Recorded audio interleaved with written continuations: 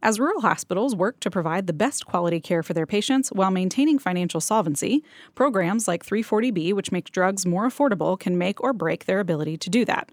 But 340B is currently under threat from the pharmaceutical industry and others who would like to see it scaled back or discontinued altogether. So, how do rural hospitals navigate the potential change of these programs? With direct advocacy, pointed conversations, and bold determination. I'm Rachel Lott. And I'm J.J. Hodshire. And this is Rural Health Rising.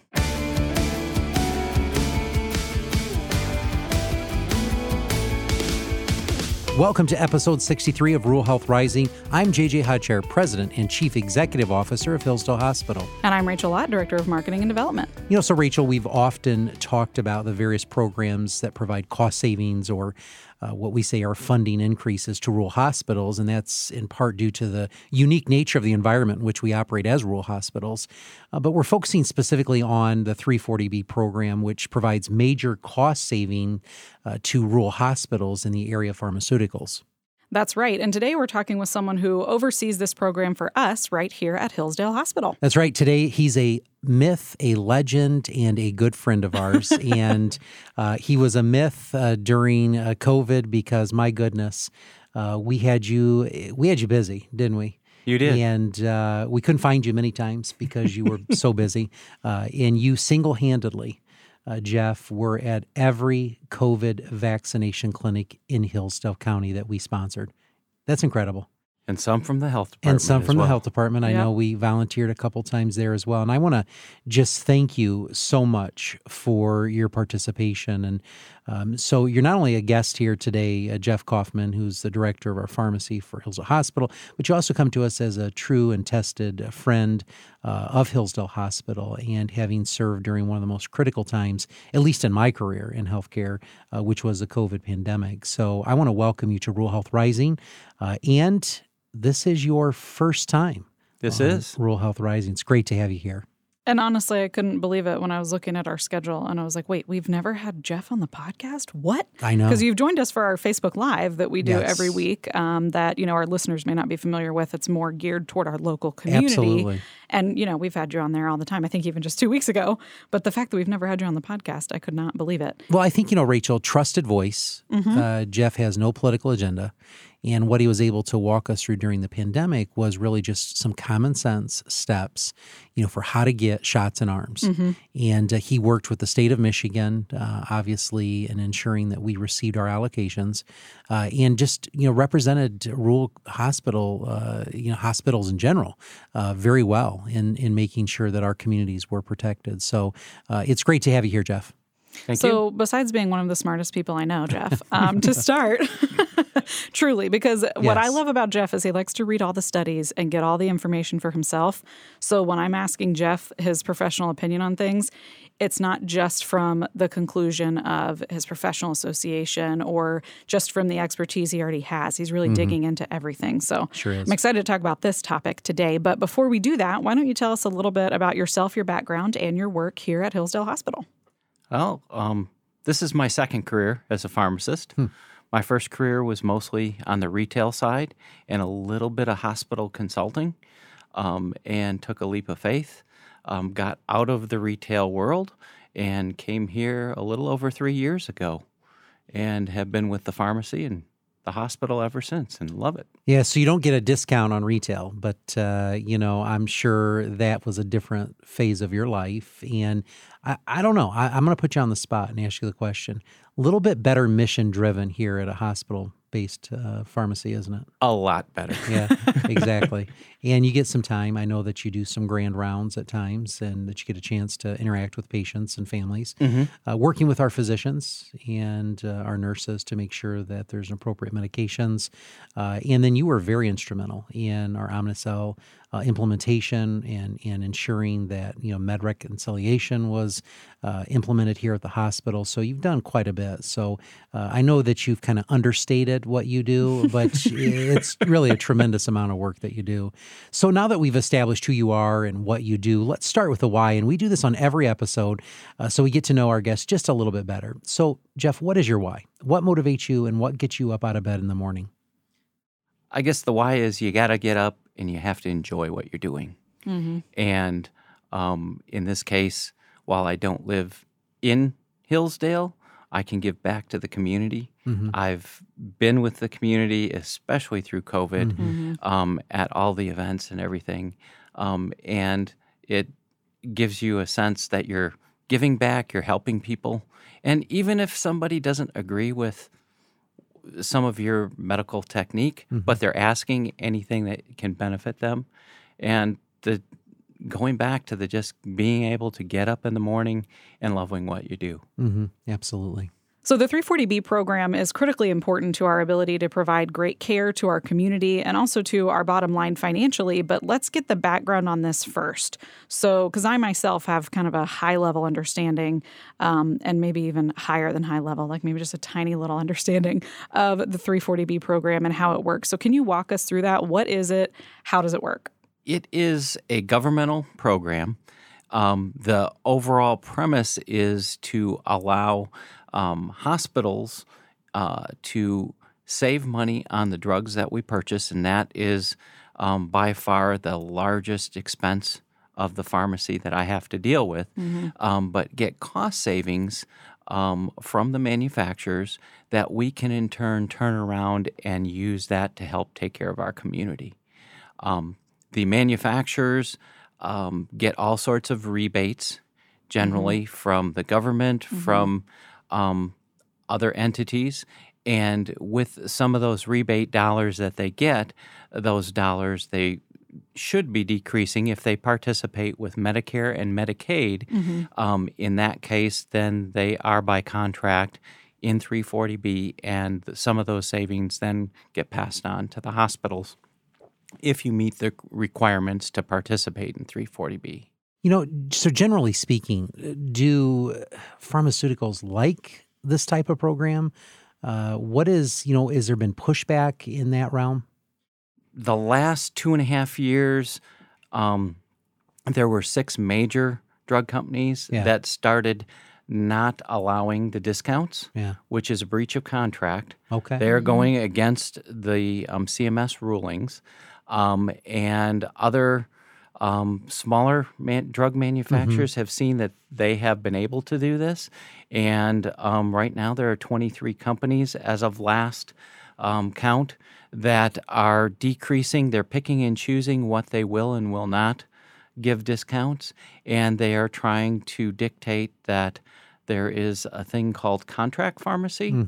So if one of our patients comes to our ER and then goes to a pharmacy that we contract with, the hospital can, out of the 340B program, receive additional discount dollars from that, and it's a shared relationship with the retail pharmacy.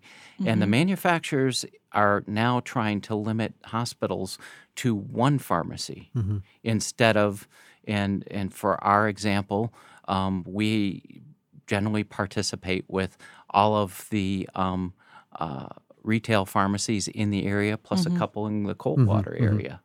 Rachel, when I was chief operating officer here, my job was to actually implement the 340B program with our CFO. And it's a lot of work. I mean, you have to go and, get contracts with each of these pharmacies. It's kind of a labor-intense process, Jeff, isn't it? It is. It is. And before we talk about its impact, 340B on Hillsdale Hospital, what I want to just remind our listeners, not everybody qualifies for 340B. Right. It's not given to all hospitals. In fact, the criteria, there's 4 or 5 criteria, and you have to have disproportionate share hospital, which we are. We're a DSH hospital. You have to be a sole community hospital. That's also a requirement. Or a rural, what they call a rural referral center. You have to be either that or a children's hospital.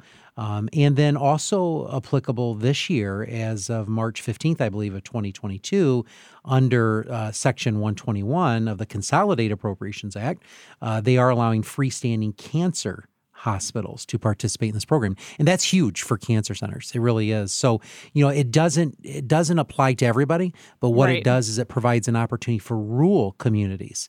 And we're often told by accountants and consultants who come to Hillsdale, you need to be participating in 340B. And we really never understood the depth of that. But Jeff, I want to ask you, why is a program like 340B so important to us here in Hillsdale? But then, beyond Hillsdale, why just rural in general? Well, your rural communities generally have less dollars and less support for your hospitals. A large hospital, the Ascension Group, or any one of the larger groups, they have a lot of funding coming from everywhere. As a rural hospital, we're one of the few that's still around, and we're standing alone. So every penny counts for us. Yeah. And in this case, saving the money and getting it back into the hospital to help our community is huge. It is. So before 340B was put into place, what was different for hospitals that are now eligible for it? What did life look like prior to 340B? The drug cost itself was much larger. A drug spend for a pharmacy department to cover the entire hospital, that would be one of, even looking at a payroll at times, that would be one of the big factors of what a hospital could and could not do. Right. Because some of these medications are so expensive that a hospital might not be able to afford enough to have on hand. And then if it's covered by an insurance company, you might get an administration in a little bit, but to actually have the funding to go purchase those medications, and you're talking sometimes a drug that could be, if it's a specialty drug, $100,000 or more. It's incredible. Wow. I had the chance to also oversee oncology for a very brief period of time. We were doing our infusion center. Just amazed at the number of drugs that were $50, $60, $75, $120,000. Yes. All it takes is one mistake, as we know, in the mixing, compounding of those drugs to really impact your bottom line. Oh, yeah. But beyond that... No pressure, Jeff. Yeah, no pressure. Rachel, beyond that, it's the idea or the concept that when we start talking about rural, and Jeff, to his point, said the big systems, they have a lot of operating margin, right? Right. I mean, they have a lot of money, and they can negotiate, with their payers, better reimbursements. We don't have that luxury. So, so here in rural communities and our rural counterparts that are listening today, the reality is we're serving 40-50% of our patient volume is Medicaid. And if you add Medicaid and Medicare in, you're looking at 70%. In a lot of our rural communities, 70% or even a little higher. Oh, yeah. In those rural communities, very poor. And so programs like 340B are set up with the intent of helping rural hospitals get these drugs to the patients. Right. And that's really what's at heart here. It's not about Hillsdale Hospital making extra money or those types of things. I think it's important for our listeners to remember the critical nature of serving in a rural environment. In particular, as you look at it, can you afford the drugs that you're dispensing? Right. And to get these, we're not going to call them uplifts, but to get these type of reimbursements, discounts right? are so important, to the operations. And it's just as a CEO, it keeps me up at night is what can our patients afford? What can I make sure that I'm giving my patients that will meet the full continuum of care? And programs like this just really immensely help us. So, Jeff, if you could put a percentage or maybe even a dollar figure on this, how much money are we saving with the 340B program? Prior to COVID, you were looking at probably about $1.5 million. Wow. With COVID, because we saw a decrease in some surgeries and just our med surge, our general population that was coming in, it did dip down. It is going back up, and we are still growing our contract pharmacy site, and now people are going out utilizing the retail sites as well, so we are seeing that start to rebound. So we're climbing back up there. But those are all savings dollars that we can put back into the community. Right. It is. Right. So this brings us to our, part of why this is extra important right now is, like you said, there are some pharmaceutical companies who have just decided, I'm not going to follow the rules. And what you permit, you promote. So if nothing is being done to enforce those contracts that they are breaching, then of course you've got other companies that are like, oh, cool, well, we'll do that too. So can you tell us a little bit more about what's going on? How did this happen? How did this get started? And, what could this mean for hospitals like ours moving forward, even outside of any regulation changes, if this continues, where these companies start, basically just saying, too bad, and just do whatever they want, regardless of the program? Well, the premise behind that was larger drug companies were looking at ways to save money. One of the things, which is legitimate, is some of those drug companies were stating that a hospital was double dipping on their savings. Okay. So they would get their 340B savings, and then they would also get another insurance company rebate back that they might have some sort of plan with. So if they are contracted with a PBM, they might get additional discounts, and you cannot do that under the program. Right. The director of 340B has to do countless weekly, monthly, biannual audits, and they're pretty intense. We make sure that we are following all the rules, that we don't have any, it's called diversion, where you might get 2 discounts. If Right. you do, you have to report it. The money has to be paid back, and you're on the up and up. But some of these drug companies, at least in my mind and what I've seen, have taken it too far. And yes, there are some bad players out there, but for a hospital our size, we're being penalized, as well as other hospitals, because there are a lot of very expensive drugs, mostly brand name drugs, that they are saying, well, the discount that we were giving you, we're either going to cut that back by their random percent, or we're not even going to allow it. And they tell the wholesalers then, you may not, no longer you have to take that off their list, because they are not going to allow that to pass through.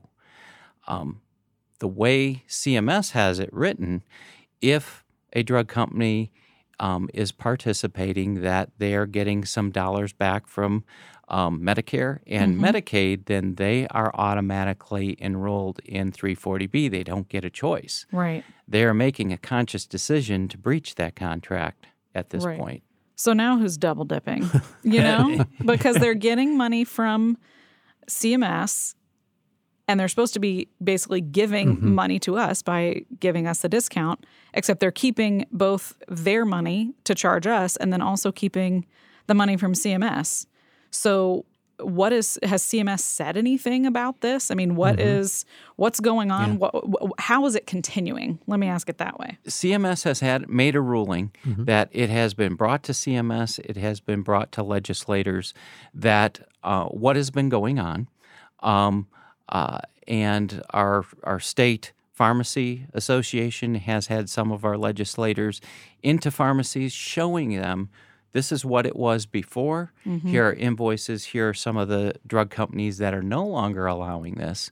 But the impact at this point in time financially is huge on the downside, that you're not saving it.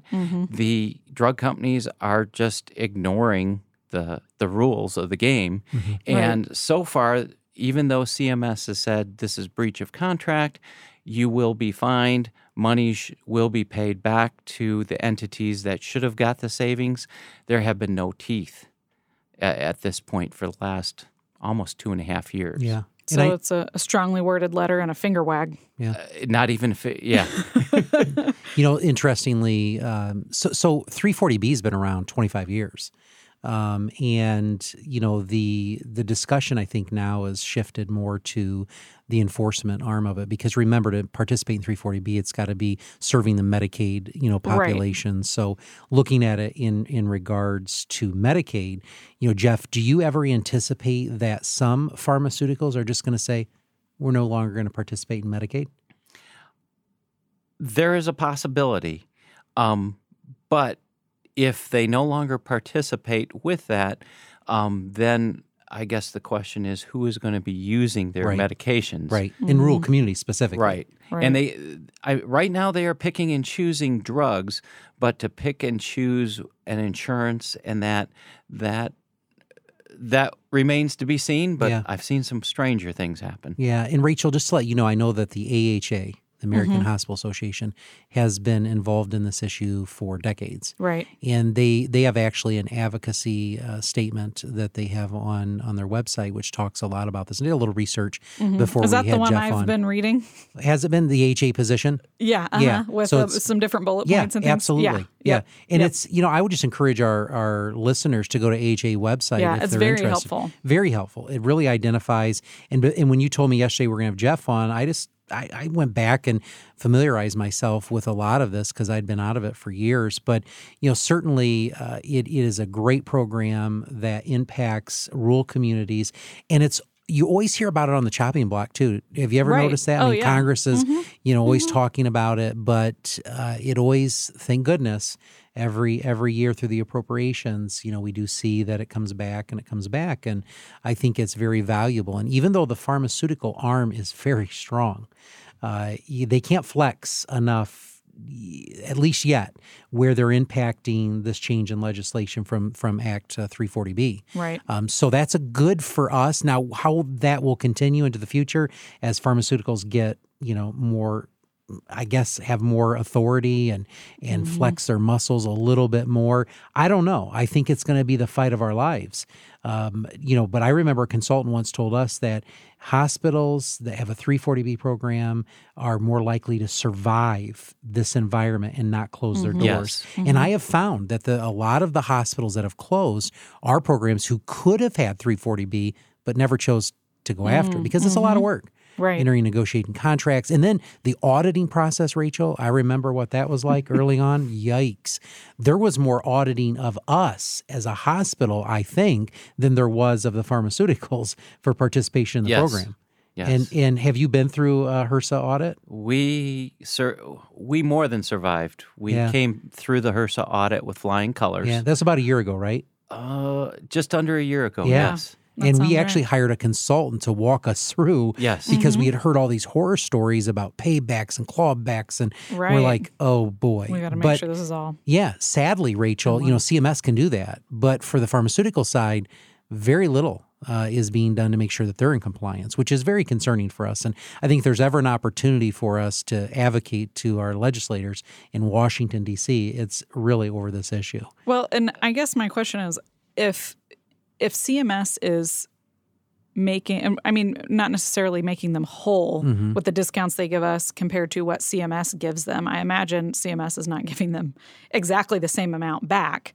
But in terms of not having any enforcement, their enforcement should be their purse. Why are they not just cutting off those, or are they cutting off those payments to pharmaceuticals, but the pharmaceuticals don't care?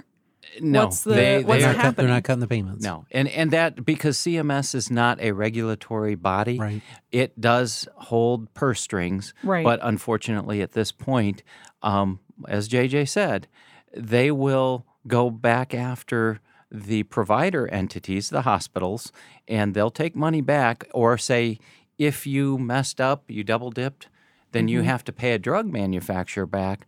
But on the flip side, the drug manufacturers right now aren't being told and forced by any means to just hold to the bargain, hold to the agreement that they've signed up with. And Absolutely. CMS's only threat is we're going to fine you, not we're going to stop giving you what we're giving you. No. Yeah. Yeah, not unfortunately. And so until there's a little more teeth into that, small rural communities who can't enter contract negotiations with these pharmacies, they're subjected to potentially not even implementing the program. Right. And that's where the issue of concern has been for advocacy for us. Now, we've had a great relationship with pharmacies in our community. Absolutely. And they have been phenomenal with us. Wouldn't you agree, Jeff? Absolutely, yes. And I think the big chains. I mean, it's all the big chains that we're working with, and I think it's legitimate that we can call them by name. But Walgreens, Rite Aid, those places, Walmart, they've been very responsive to us. And we have, and Kroger is part of our group as well. And they do get some cost savings on their end participating, and they're giving back to their community. Right. By That's a doing big this. piece. That's a Right. big piece, is that contribution back. So if I'm understanding this correctly, Jeff, the pharmaceutical companies have independently decided that hospitals are double dipping. Y'all can tell I'm getting a little hot. This kind of stuff makes me mad. They've independently Rachel. decided Go, that Rachel. these hospitals are double dipping. Not only that, they have also independently decided that they are going to change what they're doing because some hospitals might be trying to get additional rebates from insurance companies. So they've decided that now they are judge, jury, and executioner, if you will. Before he answers that, Rachel, can I read you the most, I think, pointed, bulleted point in the HA? Yes, please. All right. Here it is. Drug manufacturers are undermining the program. Yes. This is there. And to your point, let me just read this real quick. Some drug manufacturers have here unilaterally Right. stopped providing discounts to 340B drugs in contract pharmacies, violating the 340B statute. This illegal action threatens the integrity of the 340B program and the savings on which covered entities rely to provide care to millions or low-income Americans.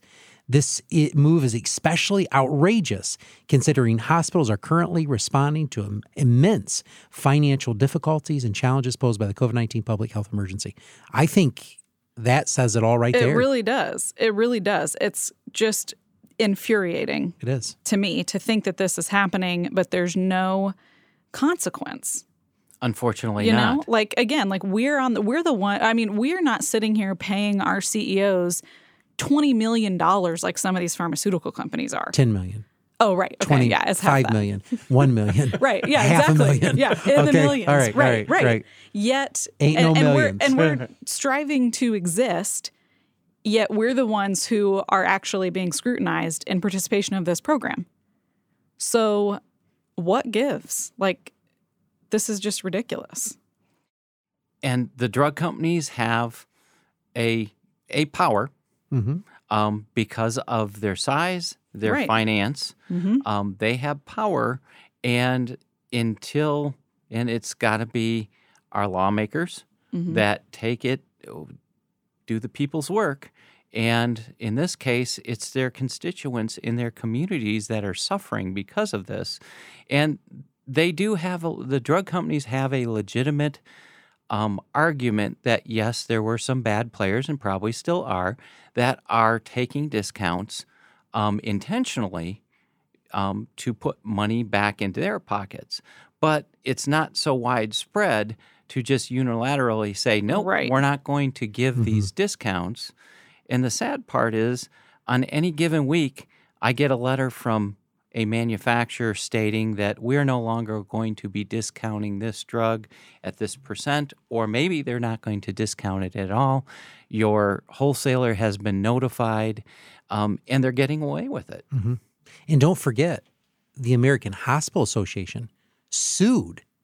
They're the ones who actually filed the suit, if you remember. Yes. And representing hospitals like ours, that in order to, what they said was at that time, improve transparency, there needed to be better oversight. And so then HRSA issued their final rule, which strengthened the oversight that they have, obviously, of the 340B program as a result of AHA representing hospitals like ours. And the critical juncture at that point was that the drug companies had to be responsive, the pharmaceuticals, in meeting the federal requirements of this program. And they knew that that was not happening. So the AHA said, we're going to represent small hospitals across America. And now it's finding the teeth, Rachel. And I Right. think if our listeners are out there today, talk to your congressional leaders. Right. Talk to them about the importance of making sure that small rural hospitals are able to sustain their hospitals through participation in the 340B. Right. I mean, I want to say it has to come down to a public shaming of the pharmaceutical companies, Yeah. but they get publicly shamed all the time and they don't care. Yeah. So, or, it doesn't make big differences that I can see, but engaging with, local, not local, but your direct representatives who can have an impact on this issue is critical because, we are tend to be very adamant that people need to follow the law in this country, unless they're a pharmaceutical company in the middle of a pandemic trying to stiff rural hospitals. Get away with it. Yeah. Right? It's good times. So I'm going to go take a nap after this. Yes, we do need to take a nap. It's so frustrating. It is. So, in addition to that, engaging directly as hospitals with legislators and those who can have an impact on this, what else can we do? What else can be done? And Jeff, for a pharmacist in particular, if a pharmacist is at a rural hospital that's, facing this issue, what can they be doing? What's the role that pharmacists can have that, JJ as the hospital CEO or myself overseeing governmental affairs, we can't necessarily do the same kind of things you can do because we don't live it every day? One is educating yourselves. Also for pharmacists, putting a plug in for pharmacist associations. I'm on several committees for the Michigan Pharmacy Association. So we have inroads to our legislators, but it is also a way to get the word out. And unfortunately, we don't have the clout that the AMA would have, but the pharmacy associations in each state, going from, we have local associations and then mid-state, and then a full state. So we've got groups of pharmacists that all hospital-wise, the groups of hospital pharmacists that participate in 340B. And one of the committees I'm on is a third-party committee, which then also addresses this as well. Right. And then we get that word out to our association, other states, and then work with our legislators. But the bottom line is, we need to do the education, we need to do the talking, but there has to be some teeth in this to get the drug manufacturers to comply. So, Jeff, we could probably talk forever about the mechanics of 340B and its history and where we've been and where we're going. But what I want to do is shift in a conversation relative to 340B. But first, as we look at it, during COVID-19, you were our superhero. Rachel and I described those early on events at the college and other places as like rock concerts. Everybody wanted a ticket to get in. And you were the headliner. You were. You were playing bass and I was singing. Rachel, what were you doing as part of the band? Sitting very pregnant at a That's table, right, registering people for their second appointments. You were at the groupie box selling paraphernalia. All right. I was selling merch. Thank you, merch. She was our merchant. So ultimately, we talked about the sheer number of people that wanted the vaccine early on that we just didn't have enough for. But your job as a pharmacist was the critical piece because you were making sure that we had the vaccinations. And so I want our listeners to know a little bit, what was life like as a pharmacist during COVID-19? Both from the vaccine perspective and from treating a novel virus perspective, because that's like two different sides of the same thing. It is. Well, and when COVID first came about, nobody knew much of it. So it was and still is a learning curve experience, but everything was new. In my previous life, I've done massive vaccination events, mostly for flu.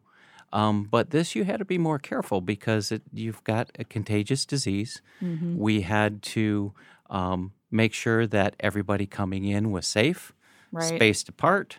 Everything was set up that we could move a large amount of people at the college in and out and keep them safe while they're still getting vaccinated, and then moving a lot of vaccine from ultra-low freezer, getting it there, getting it prepared, and then giving it.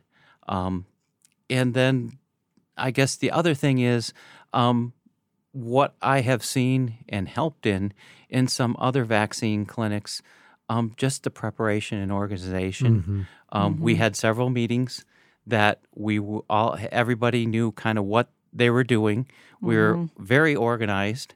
And just from my past background, I got there along with the head of security at the break of dawn, got in there, started getting things ready. But as we got prepared, we were able to get people in, and we never had these huge lines of people just waiting. Right, it was. It moved very quickly. It was. I just sometimes amazed thinking about how quick we pulled it all together, from the registration portal that you created to you name it. And so, Jeff, you were instrumental in that. But, as we talk about 340B, was there any impact that COVID had in our participation with 340B in general? COVID slowed things down as far as what's called contract pharmacies with the retail, because people weren't necessarily going to the pharmacies. They started, if they had a mail order option, they were getting some things delivered, or sometimes it was being delivered by pharmacies just so they didn't have to go out. And we were seeing a lower volume in our emergency room of patients just coming in. If they didn't need to be in there, or even for certain things that they were putting off. So that brought down the 340B savings dollars. Because it's predicated on the volume being purchased. Yes. And then that's going to be the impact of how much is being saved. That is correct. Overall. So if I'm listening to this podcast and I know nothing about 340B, because no one has ever talked to me about it, maybe I'm a new CEO, maybe I'm a chief operating officer listening, what steps can I take to get into this program, Jeff? Probably the first thing is you want to talk to your pharmacy director or one of the pharmacists there. It doesn't have to be the director. You have to look up what are the base requirements. Does your hospital meet those requirements that you can participate in there? If you do, at that point, there is a process that you'll have to work with your finance department to make sure financially that you can apply for that. And then you figure out one of those 4, well, now 5 with cancer, oncology, one of those 5 categories that you would fit into, and then you apply. At this point, if you meet those categories, you apply, and then it's about a 3-month turnaround time. Okay. Once you are approved, the first part is you get savings at the hospital level. Right. So for our patients, that would be coming in for surgery, outpatient, you get certain savings dollars. And then you can also look at the contract pharmacy. So patients coming into your emergency room, maybe you have doctors that have clinics that are hospital related, and they're taking prescriptions and going out to the retail world. You'll get those savings dollars as well. But the main thing is start, are you eligible? Then you're going to have to get the finance team, your pharmacy team, and then you also have to have some, inroads to some of your local politicians, because you will need at least one local politician that vouches for the community and signs off on that. It's hard to believe. Our time has come to a close. Jeff, I want to thank you, first of all, for all that you have done for Hillsdale Hospital, our community, and most importantly, our patients during COVID-19, for your relentless advocacy to make sure that we get shots in arms. I want to thank you for that. And I also want to thank you for joining us today, first time ever on Rural Health Rising. You're welcome. You know, you're a guest, like Rachel said, on a lot of our other programs, but it's really great to have you here today. So I want to thank you for joining us, and certainly go forth and fight the good fight, my friend. Thank you. Before we close, we like to do a fun segment with each of our guests. So, Jeff, we want to know, what is your most unique rural experience, or one of your favorite memories that is unique to rural life? I have gotten to help some folks, which I never really got to do in my previous life. And I do volunteer myself for other community events.